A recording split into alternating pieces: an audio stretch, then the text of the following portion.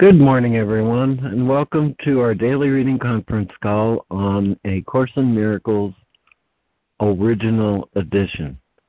We read from the text of A Course in Miracles Original Edition, which is published by our dear friends at the Course in Miracles Society. You can access an online copy of the original edition by going to jcim.net, where if you mouse over the link on the top menu for online edition, you'll see a drop down that contains the link to read Acim OE.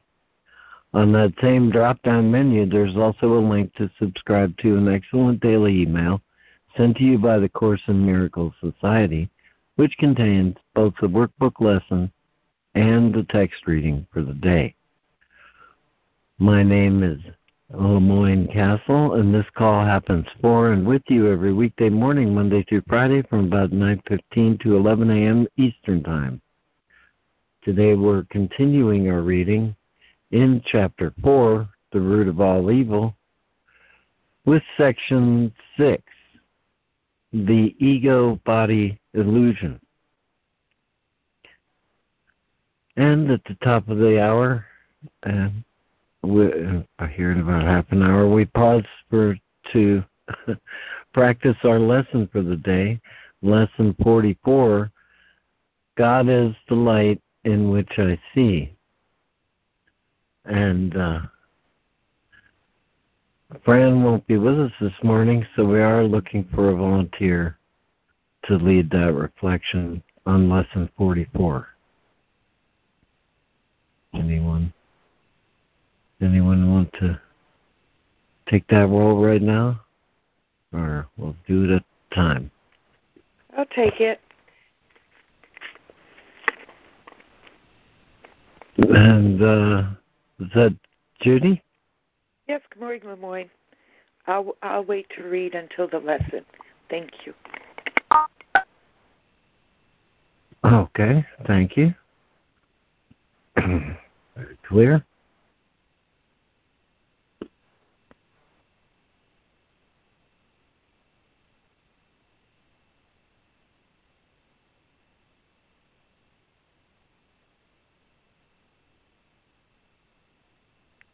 Okay, and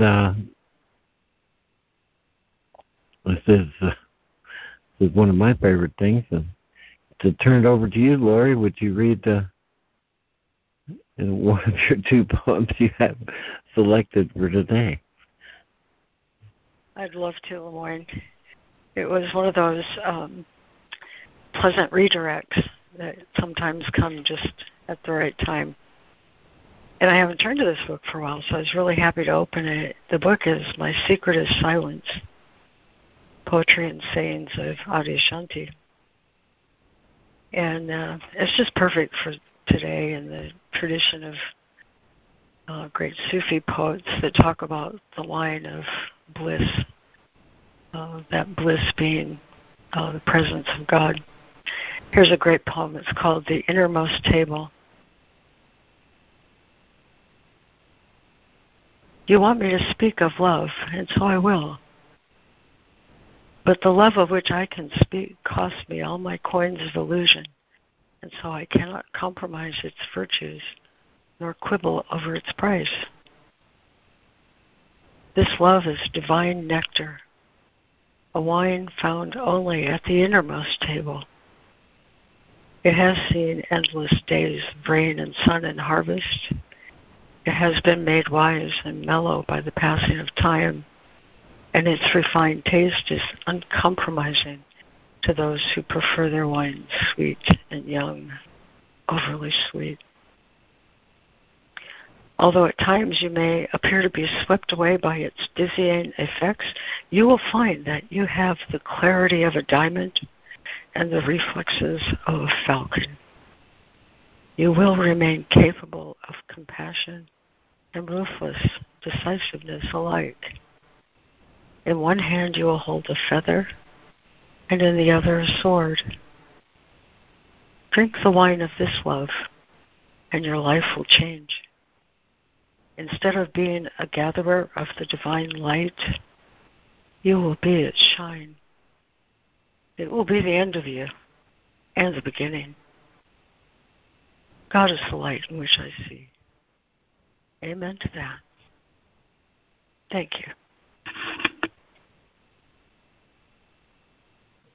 Thank you, Lori. Thank you, Beautiful. Lori. Thank you. That was so beautiful. Thank you, Lori. Let's hear it for Adi Ashanti. Thanks, Ida. I'm glad you liked it. I did too.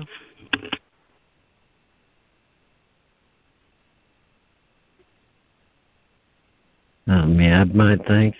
Thank you, Laurie. And, okay, now I'd go through the list of who I have with us in reading this morning. Laurie, Diana, Jessica, Robin Marie, Karen, and Donna. With us in listening are Ida and Judy. And, see ya. Is there anyone else who's joined the call? Would like to say good morning? Or join the reading list? Okay. All right, I'll get us started then with the reading in Chapter 4, The Root of All Evil, Section 6, The Ego-Body Illusion.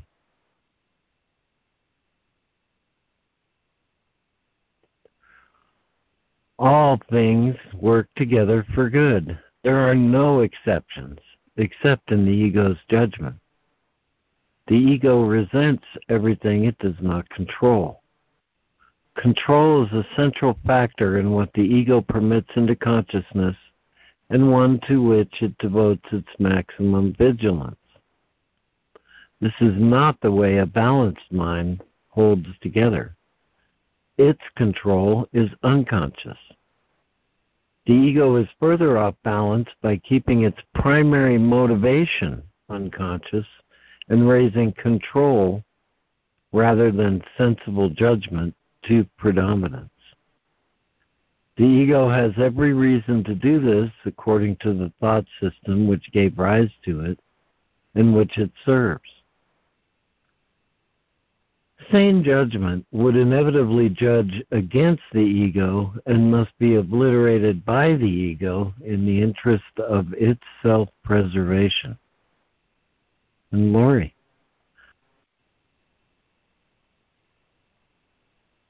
Chapter 4, The Root of All Evil, Section 6, The Ego-Body Illusion. Excuse me. Paragraph 69. All things work together for good.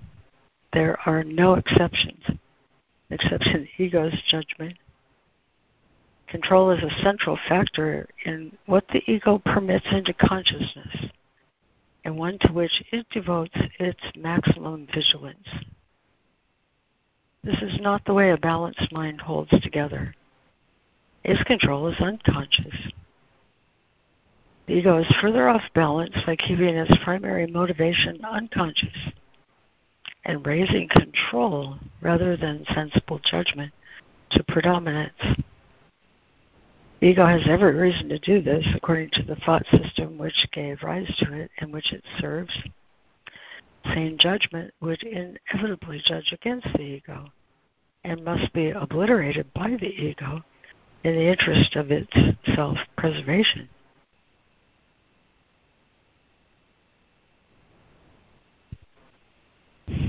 A major source of the ego's off-balance state is its lack of discrimination between impulses from God and from the body. Any thought system which makes this confusion must be insane. Yet this demented state is essential to the ego, which judges only in terms of threat or non-threat to itself.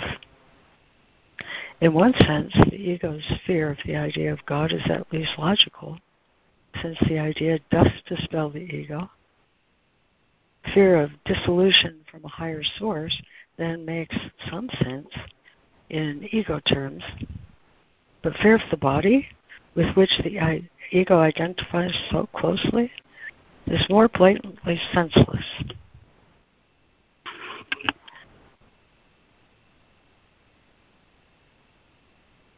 Thank you, Lori. And Diana. Good morning. 70. A major source of the ego's off-balance state is its lack of discrimination between impulses from God and from the body. Any thought system which makes this confusion must be insane. Yet, this demented state is essential to the ego, which judges only in terms of threat or non-threat to itself.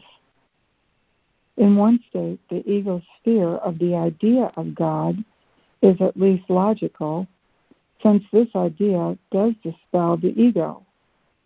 Fear of dissolution from the higher source then makes some sense in the ego's terms. But fear of the body, with which the ego identifies so closely, is more blatantly senseless.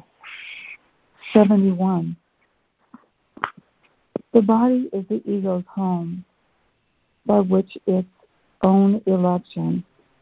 It is the only identification with which the ego feels safe, because the body's vulnerability is its own best argument that you cannot be of God. This is the belief that the ego sponsors eagerly. Yet the ego hates the body because it does not accept the idea that the body is good enough to be its home. Here is where the mind comes actually dazed, being told by the ego that it is really part of the body and that the body is its protector. The mind is also constantly informed that the body cannot protect it. This, of course, is not only accurate, but perfectly obvious. Thank you. Thank you, Diana. And Jessica. 71. The body is the ego's home by its own election. It is the only identification with which the ego feels safe, because the body's vulnerability is its own best argument that you cannot be of God. This is the belief that the ego sponsors eagerly. Yet the ego hates the body because it does not accept the idea that the body is good enough to be its home. Here's where the mind becomes actually dazed, being told by the ego that it is really part of the body and that the body is its protector. The mind is also constantly informed that the body cannot protect it. This, of course, is not only accurate, but perfectly obvious. Therefore, the mind asks, where can I go for protection? To which the ego replies, turn to me. The mind, and not without cause, reminds the ego that it has itself insisted that it is identified with the body, so there's no point in turning to it for protection. The ego has no real answer to this because there is none, but it does have a typical solution. It obliterates the question from the mind's awareness. Once unconscious, the question can and does produce uneasiness, but it cannot be answered because it cannot be asked. This is the question which must be asked. Where am I to go for protection? Even the insane ask it unconsciously, but it requires real sanity to ask it consciously.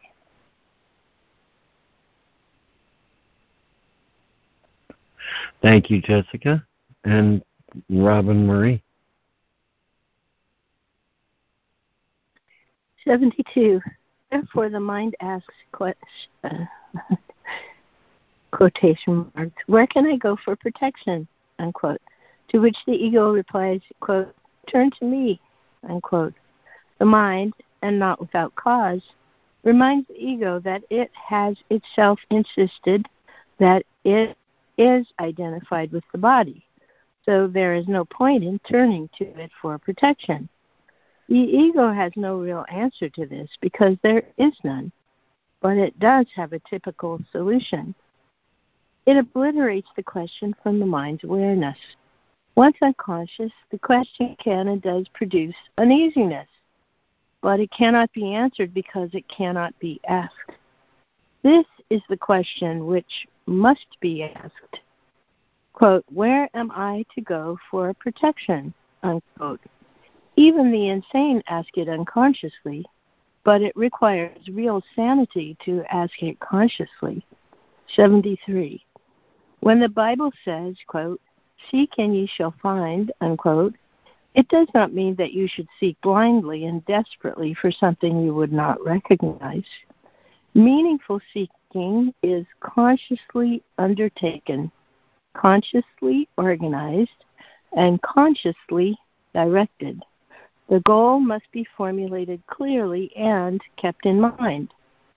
As a teacher with some experience, let me remind you that learning and wanting to learn are inseparable. All learners learn best when they believe that what they are trying to learn is of value to them. However, values in this world are hierarchical, and not everything you may want to learn has lasting value. Thank you, Robin Marie and Karen. 73. When the Bible says, quote, seek and ye shall find, unquote, it does not mean that you should seek blindly and desperately for something you would not recognize. Meaningful seeking is consciously undertaken, consciously organized, and consciously directed. The goal must be formulated clearly and kept in mind. As a teacher with some experience, let me remind you that learning and wanting to learn are inseparable. All learners learn best when they believe that what they are trying to learn is of value to them. However, values in this world are hierarchical, and not everything you may want to learn has lasting value. 74. Indeed, many of the things you want to learn are chosen because their value will not last.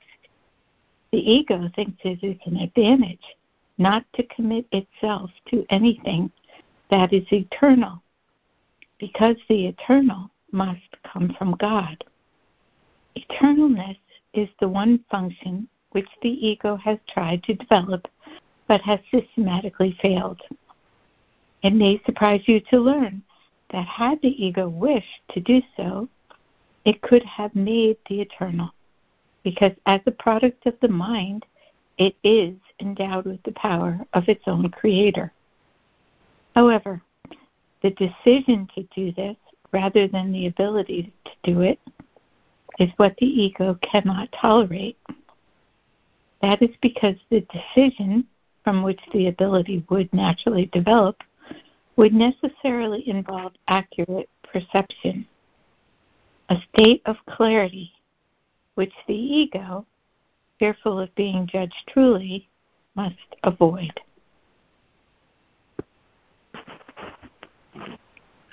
Thank you, Karen. And Donna. 74. Indeed, many of the things you want to learn are chosen because their value will not last. The ego thinks it is an advantage not to commit itself to anything that is eternal, because the eternal must come from God. Eternalness is the one function which the ego has tried to develop but has systematically failed. It may surprise you to learn that had the ego wished to do so, it could have made the eternal, because as a product of the mind, it is endowed with the power of its creator. However, the decision to do this rather than the ability to do it is what the ego cannot tolerate. That is because the decision from which the ability would naturally develop would necessarily involve accurate perception, a state of clarity, which the ego, fearful of being judged, truly must avoid. 75. The results of this dilemma are peculiar, but no more so than the dilemma itself. The ego has reacted characteristically here as elsewhere, because mental illness, which is always a form of ego involvement, is not a matter of reliability as much as of validity. The ego compromises with the issue of the eternal, just as it does with all issues that touch on the real question in any way.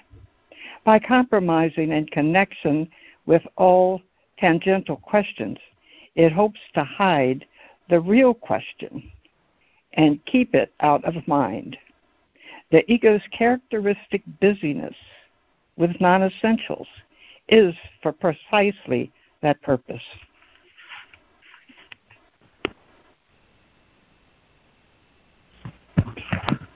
Thank you, Donna.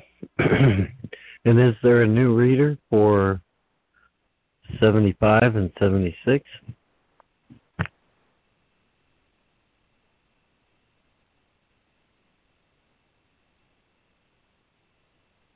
New reader for 75 and 6? 75 and 76. I'll jump in. Thank you, Lemoyne. The results of this dilemma are peculiar, but no more so than the dilemma itself. The ego has reacted characteristically here, as elsewhere, because mental illness, which is always a form of ego involvement, is not a matter of reliability as much as of validity. The ego compromises with the issue of the eternal, just as it does with all issues that touch on the real question in any way. By compromising in connection with all tangential questions, it hopes to hide the real question and keep it out of mind. The ego's characteristic busyness with non-essentials is for precisely that purpose. Consider the alchemist's age-old attempts to turn base metal into gold. The one question which the alchemist did not permit himself to ask was, what for? He could not ask this because it would immediately become apparent that there was no sense in his efforts even if he succeeded. If gold became more plentiful, its value would decrease, and his own purpose would be defeated. The ego has countenanced some strange compromises with the idea of the eternal, making many odd attempts, to realize the concept to making many odd attempts to relate the concept to the unimportant in an effort to satisfy the mind without jeopardizing itself. Thus, it has permitted minds to devote themselves to the possibility of perpetual motion, but not to perpetual thoughts. Amen.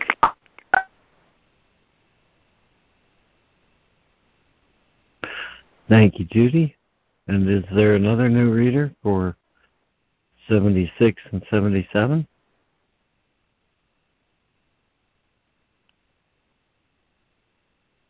New reader for 76 and 77.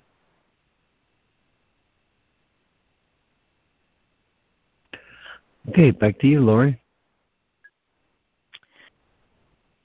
Let's see. I'm going to just take last sentence before. The ego's characteristic busyness with non-essentials is for precisely the purpose of hiding the real question and keeping it out of mind. Consider the alchemist's age-old attempts to turn base metal into gold. The one question which the alchemist did not permit himself to ask was, quote, unquote, what for? He could not ask this because it would immediately become apparent that there was no sense in his efforts, even if he succeeded. If gold became more plentiful, its value would decrease, and his own purpose would be defeated. The ego has countenanced some strange compromises with the idea of the eternal, making many odd attempts to relate the concept to the unimportant in an effort to satisfy the mind without jeopardizing itself. Thus, it has permitted minds to devote themselves to the possibility of perpetual motion, but not to perpetual thoughts.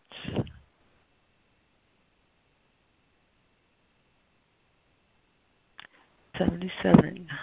Ideational preoccupations with problems set up to be incapable of solution are favorite ego devices for impeding the strong-willed from making real learning progress. The problems of squaring the circle and carrying pi to infinity are good examples. A more recent attempt by the ego is particularly noteworthy. The idea of preserving the body by suspension, thus giving it the kind of limited immortality which the ego can tolerate, is among its more recent appeals to the mind. It is noticeable, however, that in all these diversionary tactics, the one question which is never asked by those who pursue them is, quote unquote, what for? The mine is Mindy. I could read if you'll let me go in out of order.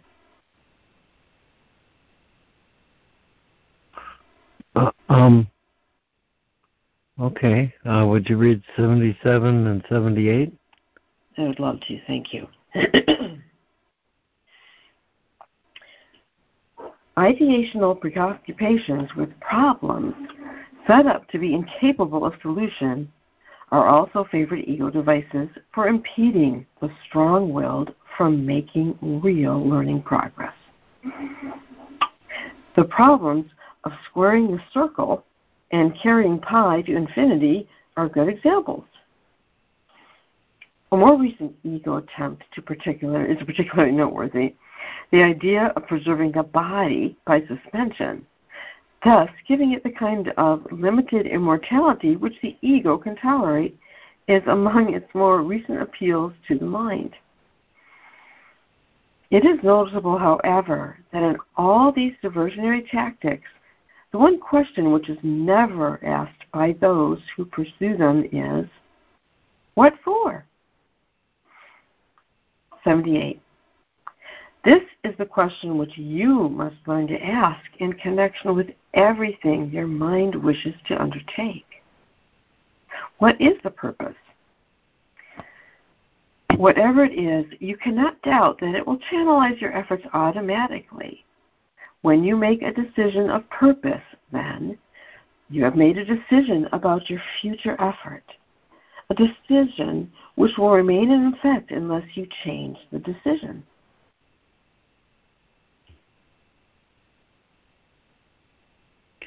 Thank you, Mindy. And let me just say, is there another new reader for 78 and 79?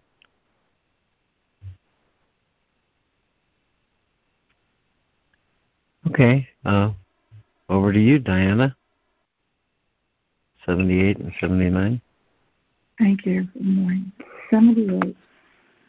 This is the question which you must learn to ask in connection with everything your mind wishes to undertake. What is the purpose? whatever it is, you cannot doubt that it will be channelized your efforts automatically. When you make a decision of purpose, then, you have made a decision about your future effort, a decision which will remain in effect unless you change the decision. 79. Psychologists are in a good position to realize that the ego is capable of making and accepting as real some very distorted associations. The confusion of sex with aggression and the resulting behavior, which is perceived as the same for both, serves as an example. This is understandable to the psychiatrist and does not produce surprise. The lack of surprise, however, is a sign of understanding. It is a symptom of the psychiatrist's ability to accept as reasonable a compromise which is clearly senseless.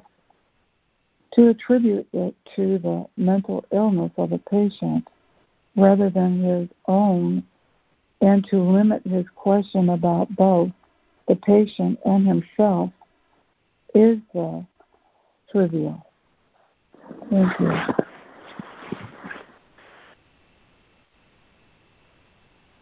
Thank you, Diana. And Jessica. 79. Psychologists are in a good position to realize that the ego is capable of making and accepting as real some very distorted associations. The confusion of sex with aggression and the resulting behavior, which is perceived as the same for both, serves as an example. This is, quote, understandable to the psychologist and does not produce surprise. The lack of surprise, however, is not a sign of understanding.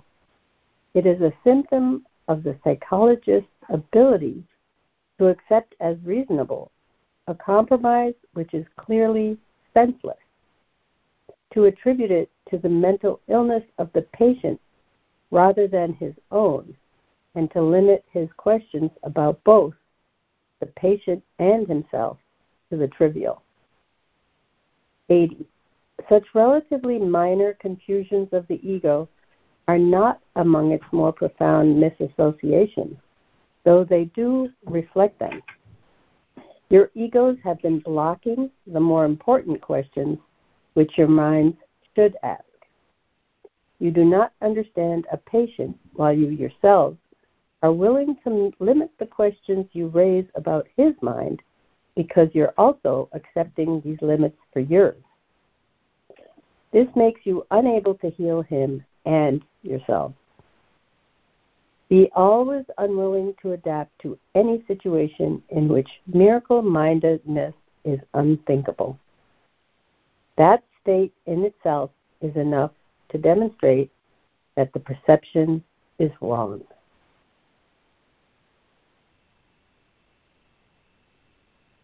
Thank you, Jessica.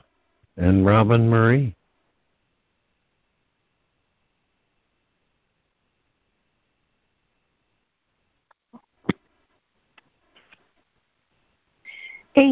Such relatively minor confusions of the ego are not among its more profound misassociations, although they do reflect them.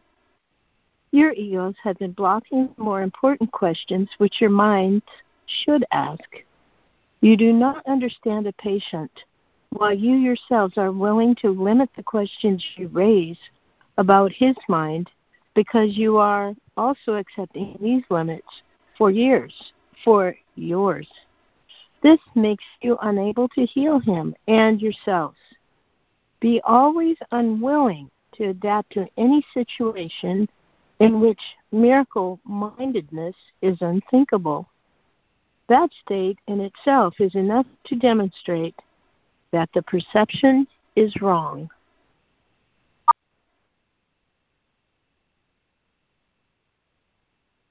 Thank you, Robin Marie.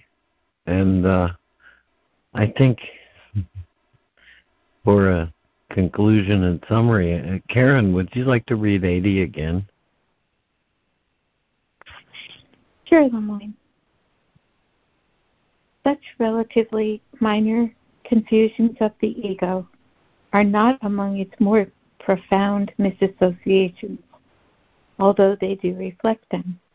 Your egos have been blocking the more important questions which your minds should ask. You do not understand a patient, while you yourselves are willing to limit the questions you raise about his mind, because you are also accepting these limits for yours. This makes you unable to heal him and yourselves. Be always unwilling to adapt to any situation in which miracle-mindedness is unthinkable. That state in itself is enough to demonstrate that the perception is wrong.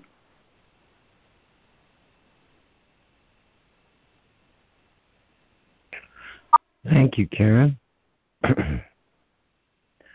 And I'll turn now to you, Judy, and ask everyone to give their attention to Judy as she leads us in the lesson for the day, lesson 44.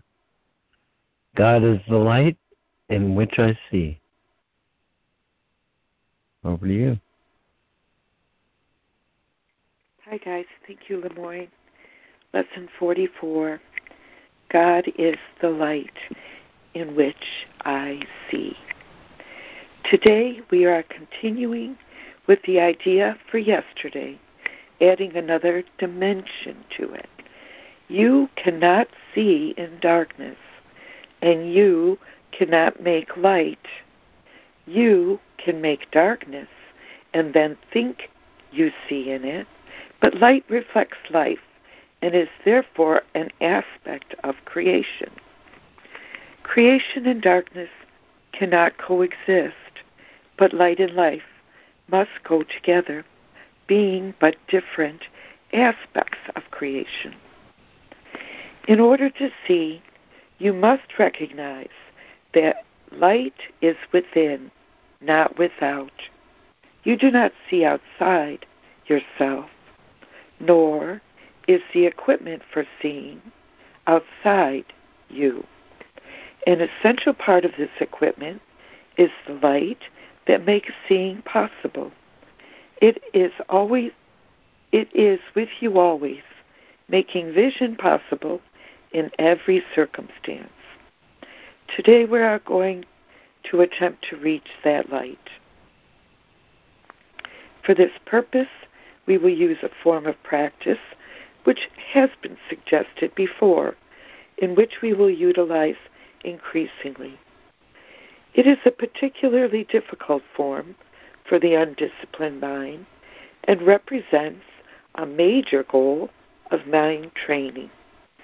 It embodies precisely what the untrained mind lacks. Yet the training must be accomplished if you are to see. So we'll have 3 practice periods lasting 3 to 5 minutes, and a longer time is highly recommended, but only if you find it time slipping by with no sense of strain. The form of exercise we will use today is the most natural and easy one in the world for the trained mind, just as it seems to be the most unnatural and difficult for the untrained mind. But your mind is no longer wholly untrained. You are quite ready to learn the form of exercise we will use today, but you may find that you will encounter strong resistance. The reason is very simple.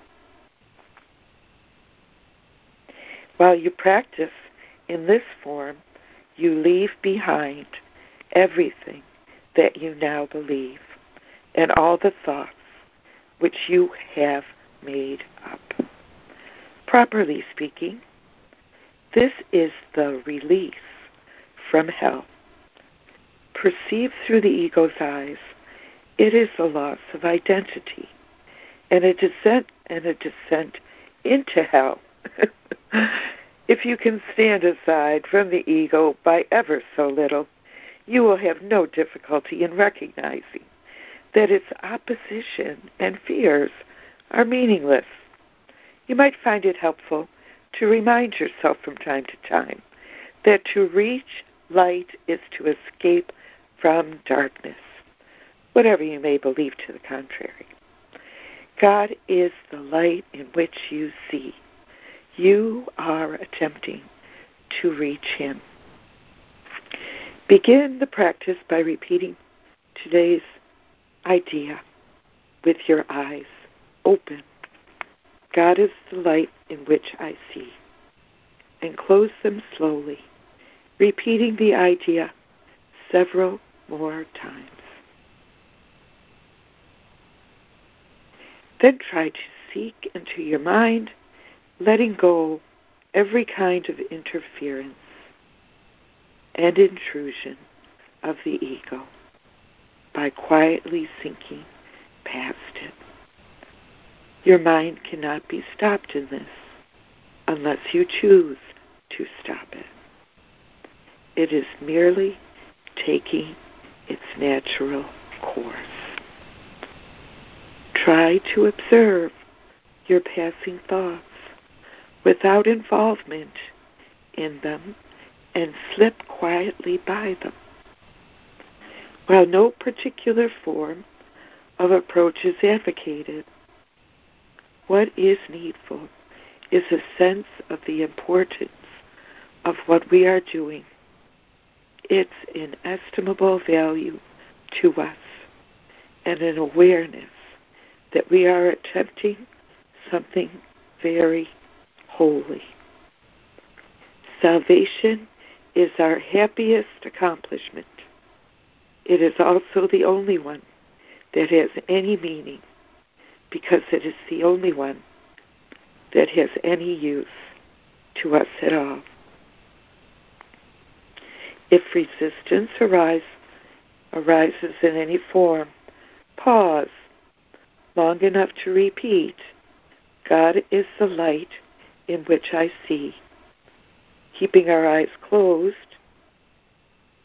unless we are aware of fear. In that case, open your eyes briefly and repeat, God is the light in which I see.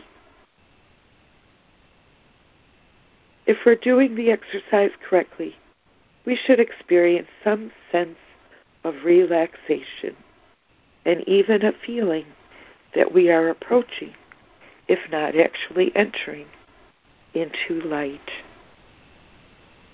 Try to think of light, formless and without limit, as we pass by the thoughts of the world. And do not forget that the thoughts of the world cannot hold us to the world unless we give them the power to do so. Above all, be determined not to forget to practice. God is the light in which I see.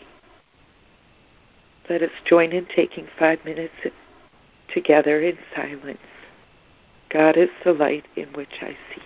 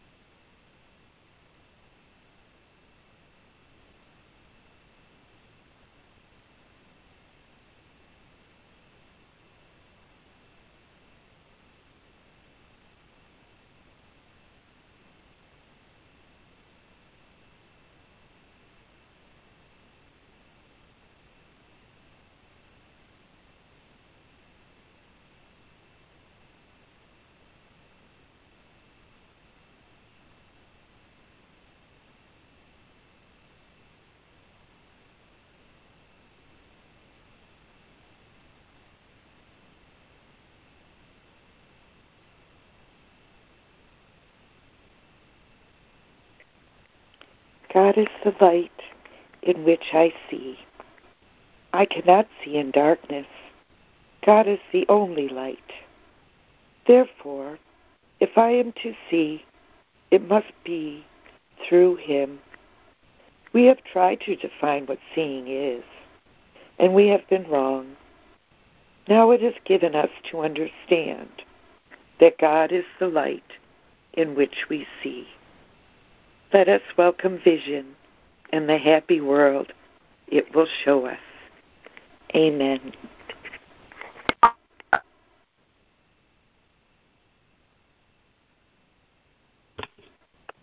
Amen. Thank you, Judy. Thank you, Judy. Thank you, Judy.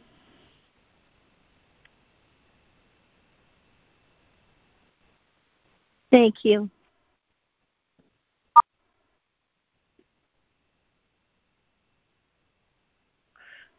Thank you, Judy.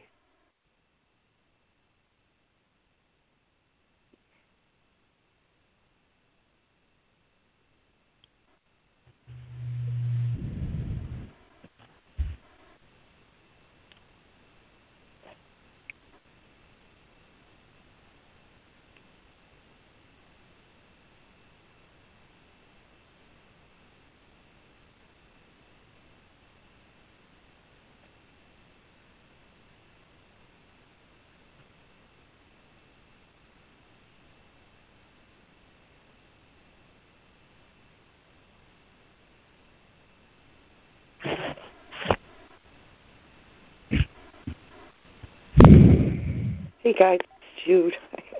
The art of seeing. This is a wonderful lesson. I'm just thinking about how more relaxed and easy it is just to open my mind and open my heart and just look at everything as equal and the same in the light of holiness, and through a peaceful mind, through a tranquil mind, through a non-judgmenting mind, and to look at everything equally without judgment. And how perception can be very grasping and specific in what my body's eyes might light on. I want this or I want that, or I like this or I don't like that. And all the myriads of choices that perception has to choose from. But vision doesn't make any of those choices. It just sees everything as one and whole and holy. So thank you for being here, and I'm grateful to share the lesson with you today. I am complete.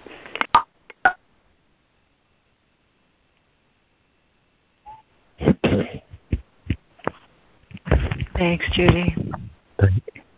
Yeah, thanks, Judy.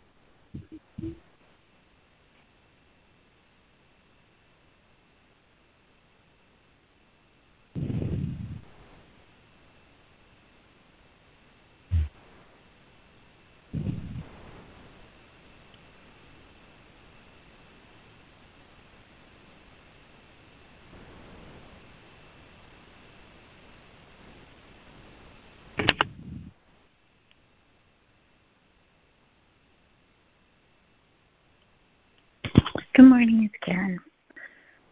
Just a couple little thoughts. I did this morning before Reverend Pam's call, and my ego mind likes to have a practice. I chant almost 400 mantras every morning, and I feel insecure, or like I don't trust that I'm going to have an experience of God unless I do, it as if I can lift weights or something. I don't know. But I did this morning just sit. And a lot of Course in Miracles thoughts came up, just I need do nothing. And God goes with me wherever I go. And God is my source in which I see. And as it just became more and more still, more and more surrender to whatever is happening, which it says in this reading, all things work together for good. There are no exceptions except in the ego's judgment. Control is a central factor with the ego, what the ego permits into consciousness, and it devotes maximum vigilance. So at first there's this phase in going into the stillness where I have to just ignore the ego and leave it alone, let it do its thing, and not be troubled by it. You know, am I only perceiving darkness? I got to tell you the truth, in a very short time there was lots and lots of light. You know, the light comes by just saying, thank you, God, I love you. I'm so grateful that I belong to you. And that was a really big takeaway. I keep having this vision in my meditations where I'm getting my first communion, because I was raised Catholic, went to Catholic school at first, and I had first communion. And I just loved what someone shared last week, that, you know, when you knelt down to get the host, you would say, Lord, I am not worthy to receive you. And so I turned it around and I said, thank you, God, I am worthy to receive you. I am worthy because I belong to you, because you are my source, and you are the light in which I see. And it's as if this false self is like a human body, and I can just take it off and push it aside, and I'm just emptiness and stillness, and I'm in the light, and that's my true Christ self. I still have this body, this of emotions and memories and history and some scars, and but I do perceive that that's not real. It's a false self-reality. I need to become more skillful through practice of setting it aside. Really setting it aside when the turmoil and chaos of things happening is in the way of me being, able to go into meditation. But I am worthy to receive you because you are my source. And you are the light in which I see. And when my mind, God is the light in which I see, God is the love in which I see, love is the light in which I see. Love is the light in which I see. If I'm not seeing through love, then I'm not seeing. Then I'm temporarily, lost in the false self. The true self is the Christ self. The light is always there. The love is always there. I need to make an adjustment to it to be able to align to it. And that doesn't mean that I perceive light all the time, because I'm very aware that sometimes the light has to shine through the falsehood to undo it. That's the purification process. But that doesn't mean I believe in it. I think that's enough. I'm sorry if I went on too long. I'm complete. No, that was good. Karen. I felt its restfulness. I'm very grateful. Thank you. So glad for you. Thank you, Karen.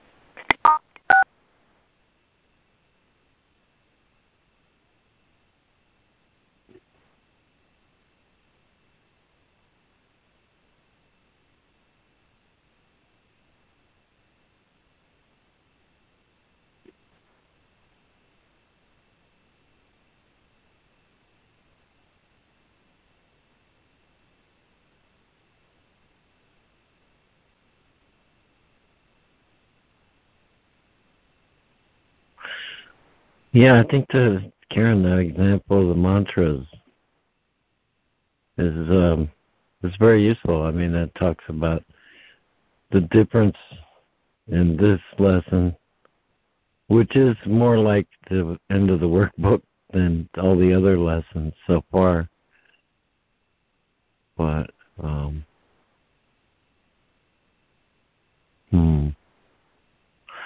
it's useful. The mantra is useful in training the mind to it's not really control, but choice. of what to focus on.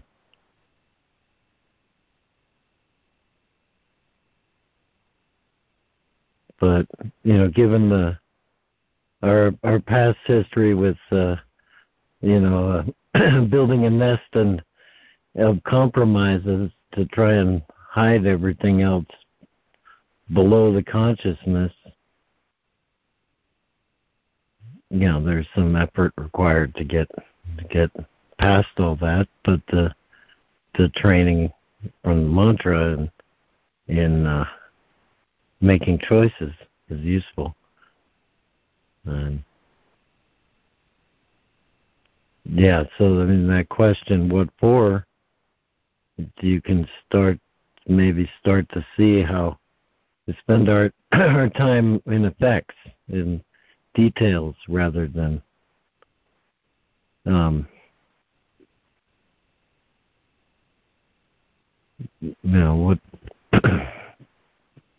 what might be what is, and what we might perceive as first cause, real purpose.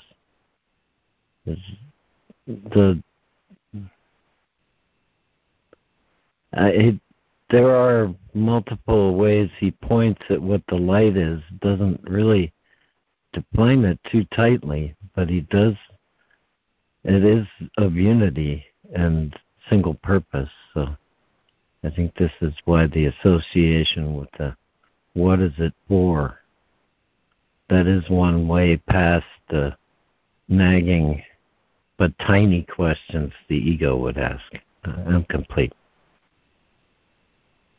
Thank you, Lemoyne. It's Robin Marie. I just had one thing that popped out at me when we were reading on paragraph 74. It may surprise us to learn that had the ego wished to do so, it could have made the eternal, because as a product of the mind, it is endowed with the power of its own creator. To me, that was such a positive statement to continue our work and to seeing the results and seeing things turn in our lives to beauty and truth. So I just wanted to mention that. Thank you.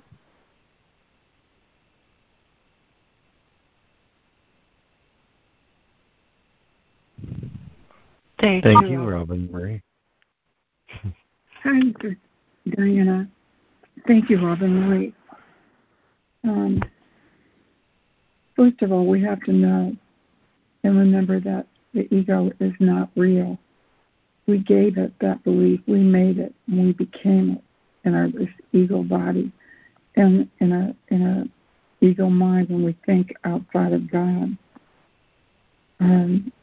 Charles had mentioned something in the pre-call that reminded me of a practice that we can do in our own minds. He said that your mind cannot be stopped in this unless you choose to stop it. It is merely taking its natural course. Try to observe your passing thoughts without involvement and slip quietly by them. And when he said that, the thought of Tai Chi came into my mind. And it's a practice that tries to avoid negative energy. And if you see it coming at you, it's stealthy, with the body being mindful to step to the side to let it flow around. And I think with Holy Spirit's guidance and staying in the now moment, which is where eternity is, and not be outside of that in the past or future with our distractions or the things that the ego desperately wants you to be in so it can survive, because it only has time. When you are in that moment of the now and you are aware, I love the practice that my noticing is becoming easier to me. So I can, with Holy Spirit's guidance, choose to avoid those kind of thoughts, to let that energy pass through me and not react. But to notice. I have that choice. I think it's the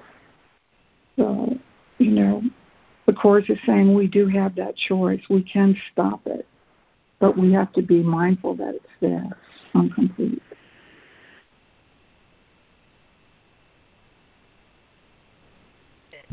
Thanks, Diana. Amen. Thank you.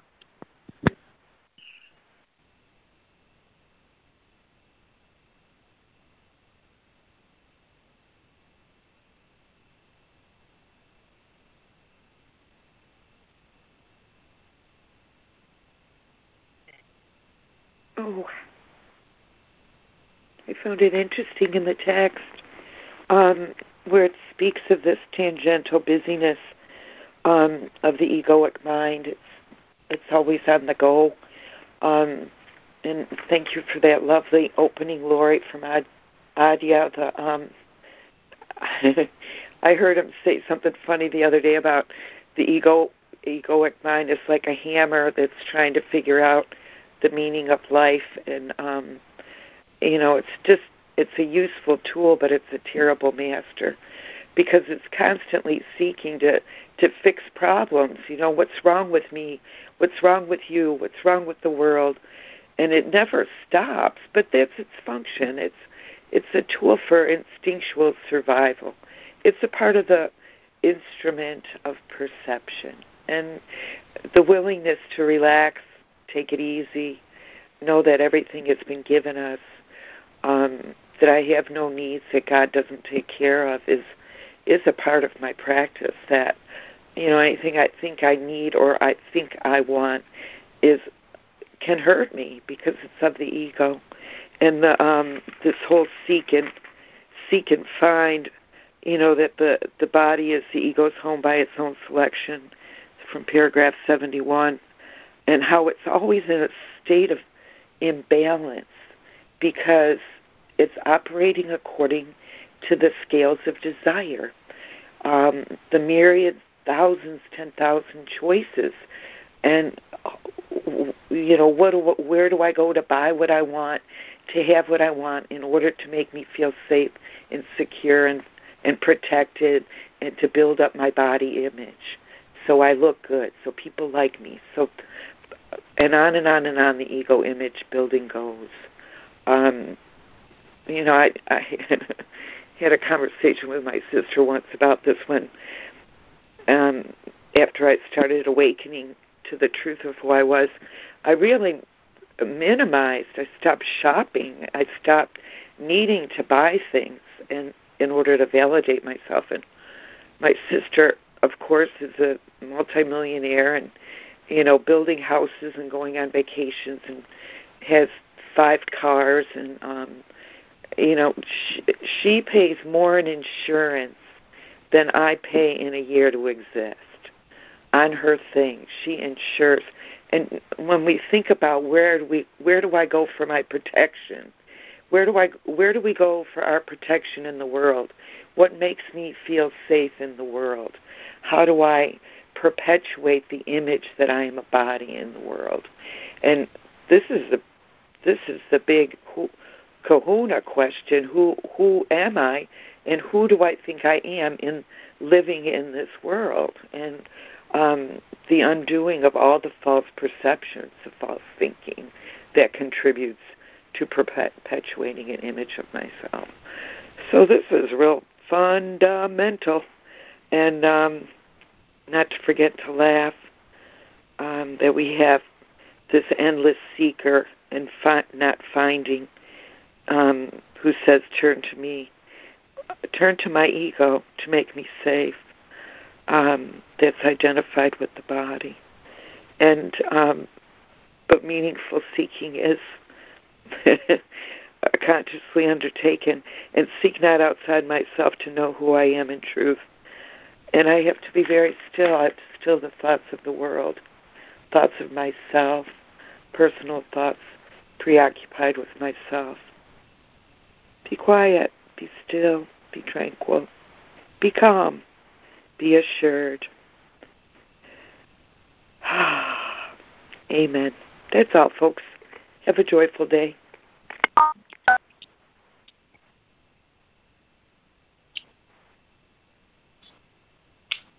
Thank you, Judy.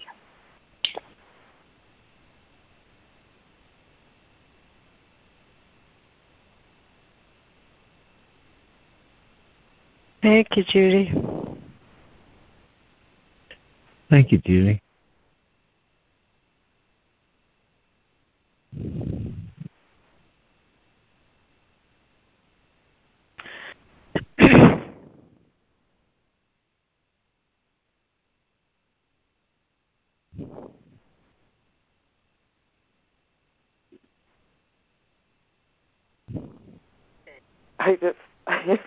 I just remember somebody in AA used to say when I first came in, when I was totally preoccupied with thinking about myself, in relation to this question we must learn to ask, what is the purpose? What is all this thinking for? And this guy was funny. He used to say, I may not be much, but I'm all I ever think about. That's all, folks.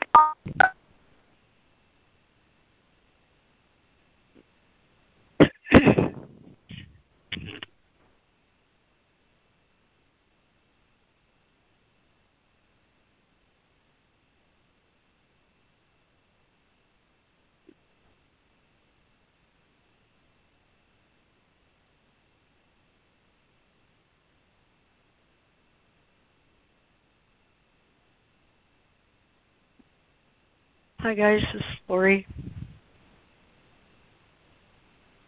I'm gonna make a confession that it took me a long time to understand what we're talking about, and I'm still not going to claim that I do when we're talking about light. Karen shared about First Communion and that lovely expression that we're taught to say, Lord, I'm not worthy to receive you, but the rest of that phrase is, only say the word and I shall be healed. Only say the word. Don't you just get a hit on holiness when you see that the Word of God capitalized, or accept atonement capitalized, accept capital S self, Christ, all these capital words, you get a real sense of holiness and that thing, that essence that the mind is yearning for, And so many meditations in the workbook are, I think, purposely designed to satisfy that sense of longing, that is evoked when you see capital word, only say the word and I shall be healed. And light is like that. But I'll make no claim to understand all that it means, that's for sure. While I was sitting, this is so flippin' weird, but I was sitting here thinking about the meditation and sinking down and keep one thought in mind, that it is so very valuable what you're doing. It's so very important and it's so very holy. And I was thinking, and as I was thinking this beautiful thinking. I just love going past my blocks, excuse me, and finding that place. It's thinking, finding that place in my heart where Holy Spirit plucks my strings, and I resonate with truth. Finding that place is just, I love that. Where Holy Spirit plucks my strings, He finds that thing in me that resonates with exactly the chord of truth that that the universe is giving me when I go there. And then I listened to some shares, and I was thinking about strumming my heart with his fingers, singing my life with his song, and just really lovely things were coming to me. And when I, sat back in my chair and I looked at my paper, looked at my desk, I had a text message, and this is just going to dazzle you. It dazzled me. A text message from Robert Marie. I'm sure she won't mind me sharing. The message is pictures from the magazine my late husband, David Maitland's guitar. Now Kate's guitar is in. And there's some beautiful pictures here of a guitar and the player of a guitar. And I'm thinking this thing, it's so important. It's of inestimable value, and it is very holy to reach that place where truth is in the mind, and to let, in that place, to let the universe or God or source or light or whatever word you want to put there, sing you. It sings you. And when it sings you, you get a hit on how very, very holy everything is. Everything,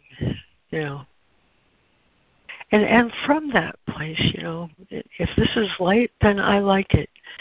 From that place, then I can begin to appreciate what this life and world and myself and creation are really all about.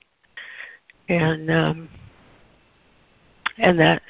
hit of holiness is always there, and I can always resonate with it, even ordinary time, is all right. It's very worthy to find this place of inestimable value where he speaks the word and I am healed. And it has many words for all the same thing. That place of resonance where God is allowed to speak and I can receive.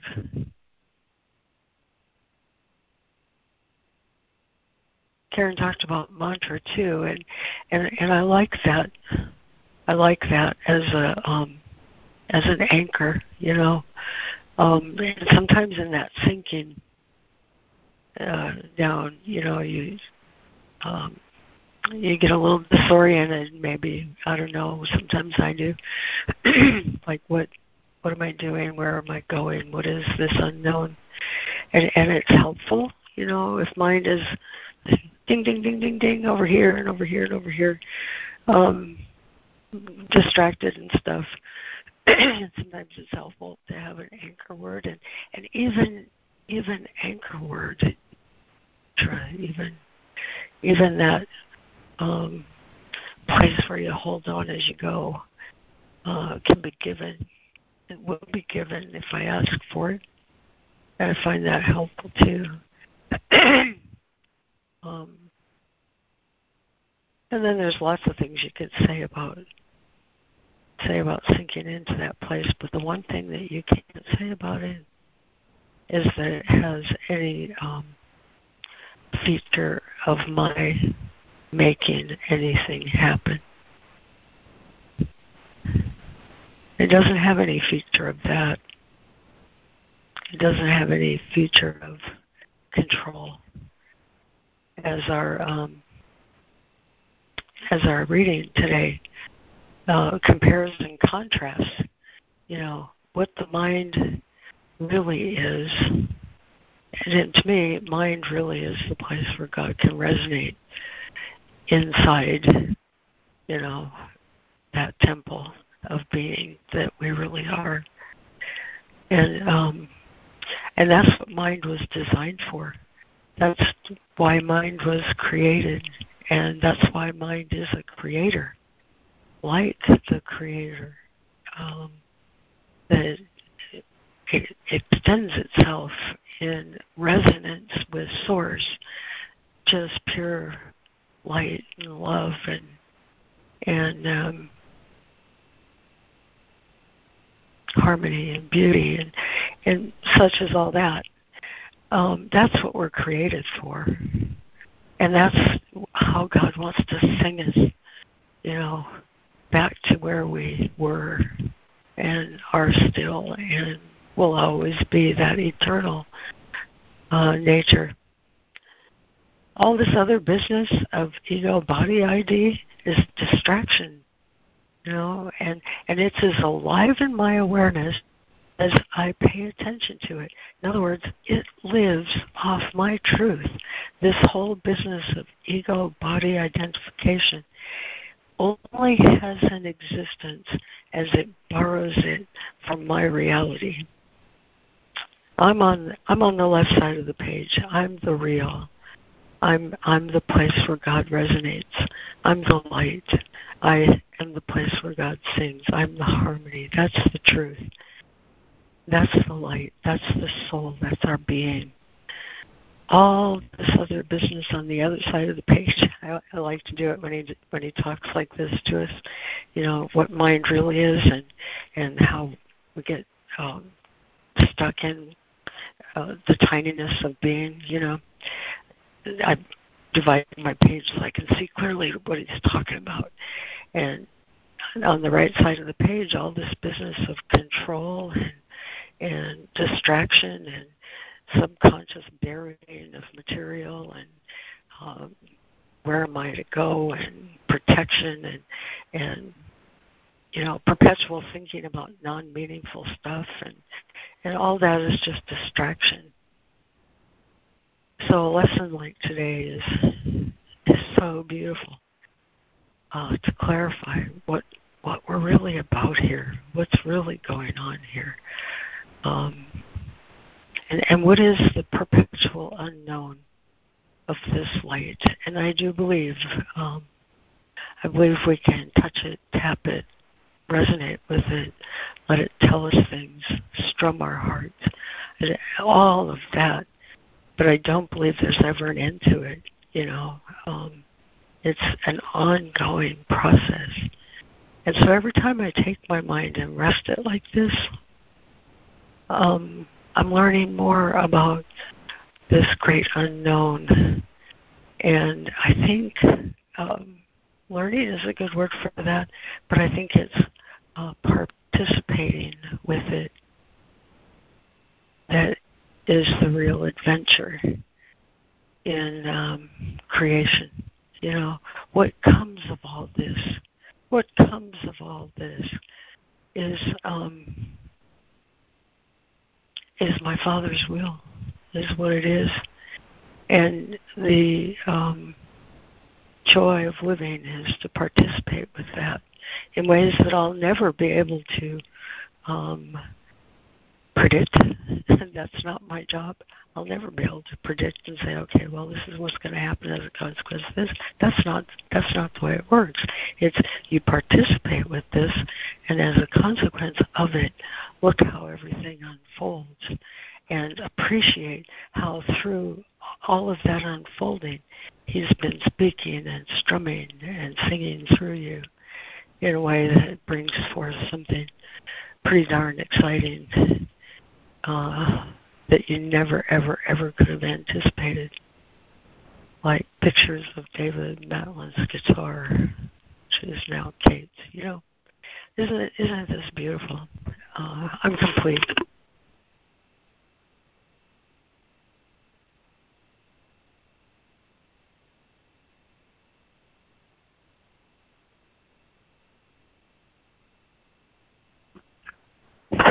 Thank you, Lori.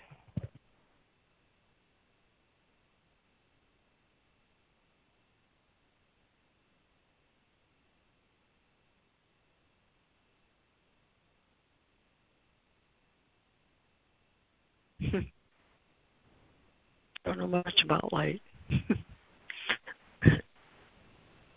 But I think that's all right. Thank you, Lori.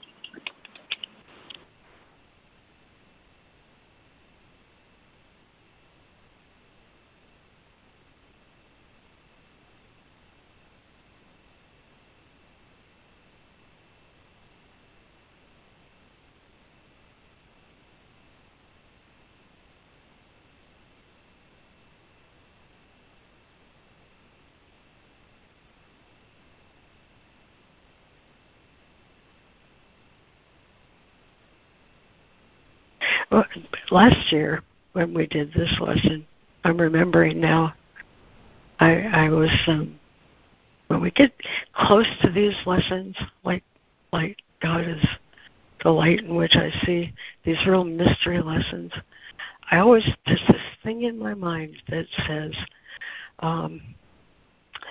this is it. You know, the mind says, this is it. God is the light in which I see. And it instantly, for me anyway, my mind instantly forms an image or an expectation or a construct, forms a construct around what that word means. God is the light in which I see. And that instant construct, because of the way the mind works, is unknown, but at the same time inaccessible except with great effort. You know that feeling? It's inaccessible except with great effort. Therefore, it can't be right here, right now. And it's something future-oriented. And you won't believe it when you see it because you can't imagine it. But it's there. And by golly, here comes effort along. And next thing you know, you're thinking, I've got effort. And the way it works for me anyway is that effort thing that gets in there takes the goal of light and sets it somewhere just a little out of reach. Just a little out of reach. And it will continue to do that as long as I believe I allow that to happen. My goal is to not allow that to happen. Not from the image, make it inaccessible, set it out there, effort. Not do that. We're not doing that like that. And how to not do that, that's why I brought up mantra or anchor is a good way to not do that. And the other way I discovered last year to not do that, to not let that thing affect what God wants to give me, was to ask a simple question. A simple question in an open place without an expectation of what it is. I don't know what light is. I don't know. I simply don't know what light is. And make the open place where Holy Spirit can clear that up for me without an expectation or that sense of need to grasp, you know, and to rest. Just rest with the question. I don't understand what you mean by light. And I found that very helpful. And I also discovered, just like he says in this work, I'm working with your mind all the time. He says, whether you're asleep or awake, I'm always working with your mind. And I've made the open place, then he can work with my mind. And as a consequence, I think of that open space last year, I started having dreams about Event Horizon. And I don't know anything about Event Horizon, so I looked it up. And it's simply that meeting place where the allure, where the attraction is so tremendous, there's no escape. And to me, that is a very excellent description of where holiness meets my place, where holiness arrives at me. And I am open enough to receive that holiness. It's inescapable because it's truth. And it's everything because nothing without holiness exists. And the allure, the attraction of God for his souls is inescapable. And my desire for God by my soul is also inescapable. That's a pretty good place where human and divine, I think, can intersect and experience each other. And so maybe that's a pretty good definition for me right now for what light is. But the point I'm trying to make is when I make the open place without an expectation of how it's supposed to look, it can be shown me in all its, you say blazing glory as if that's a thing to see, but it conveys the idea anyway. So that was really helpful to me. I'm complete.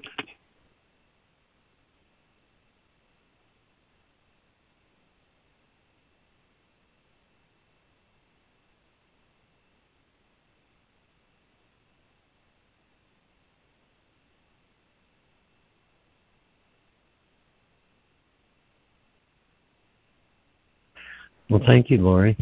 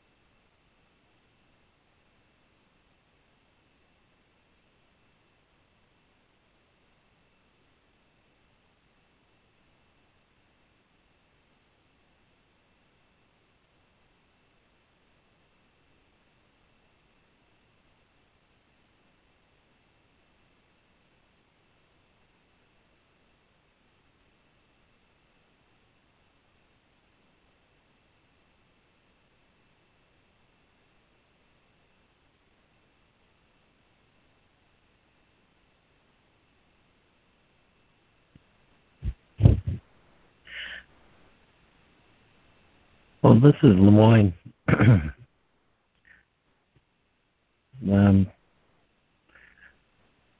I'm always appreciative when the call goes silent and given the lesson for the day. It's really unsurprising, and it's probably a really useful reaction to this dilemma. You know, the kinds of dilemmas that the ego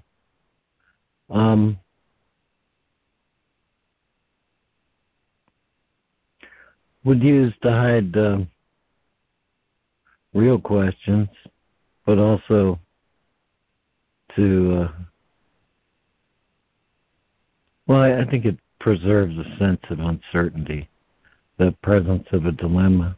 But I think to speak a little bit about it, I mean, the idea that, what the Course says is that we believe that we've changed ourselves. And this would seem to call for more change, so we could change back. But if changing ourselves is the core issue, maybe a bunch of efforting towards some idea of what we are it's already got more separation of ourself from ourself, which is the fundamental illusion that leaves us uncertain and seeking. So, the actual methods of the actual healing does come more from stillness and silence, and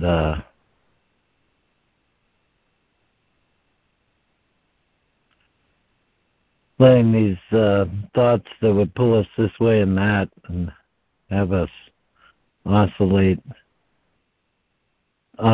in between, human and divine, or present and future, or whatever it is.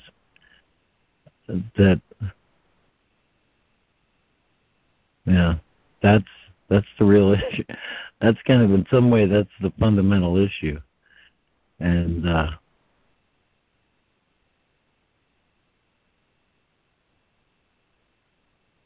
if what all that busyness is for is just hiding what's actually already there, then, a lesson like today's does contain the direction to take towards healing.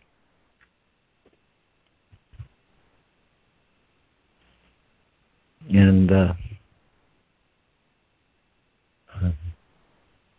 I think I'll stop there. There's something else I'd like to bring. I'll bring it on the after call.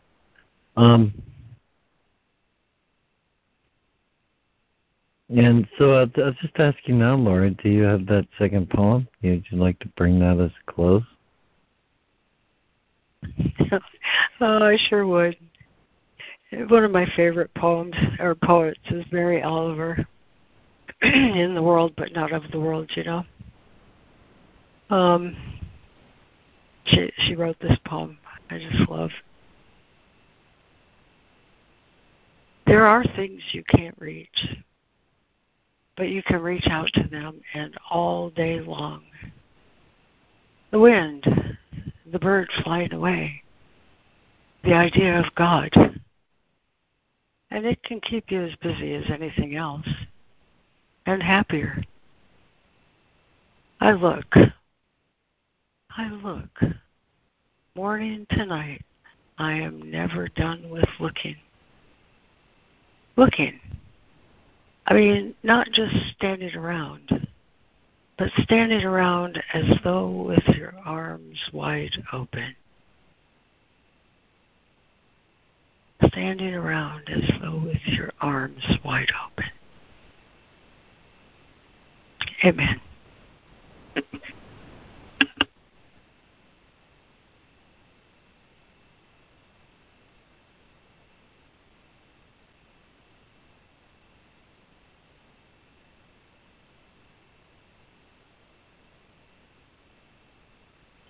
Amen.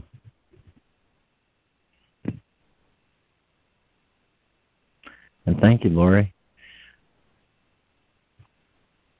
Thank you, everyone who's here, who read or shared. And I'll end the recording, but not the call. We do go on.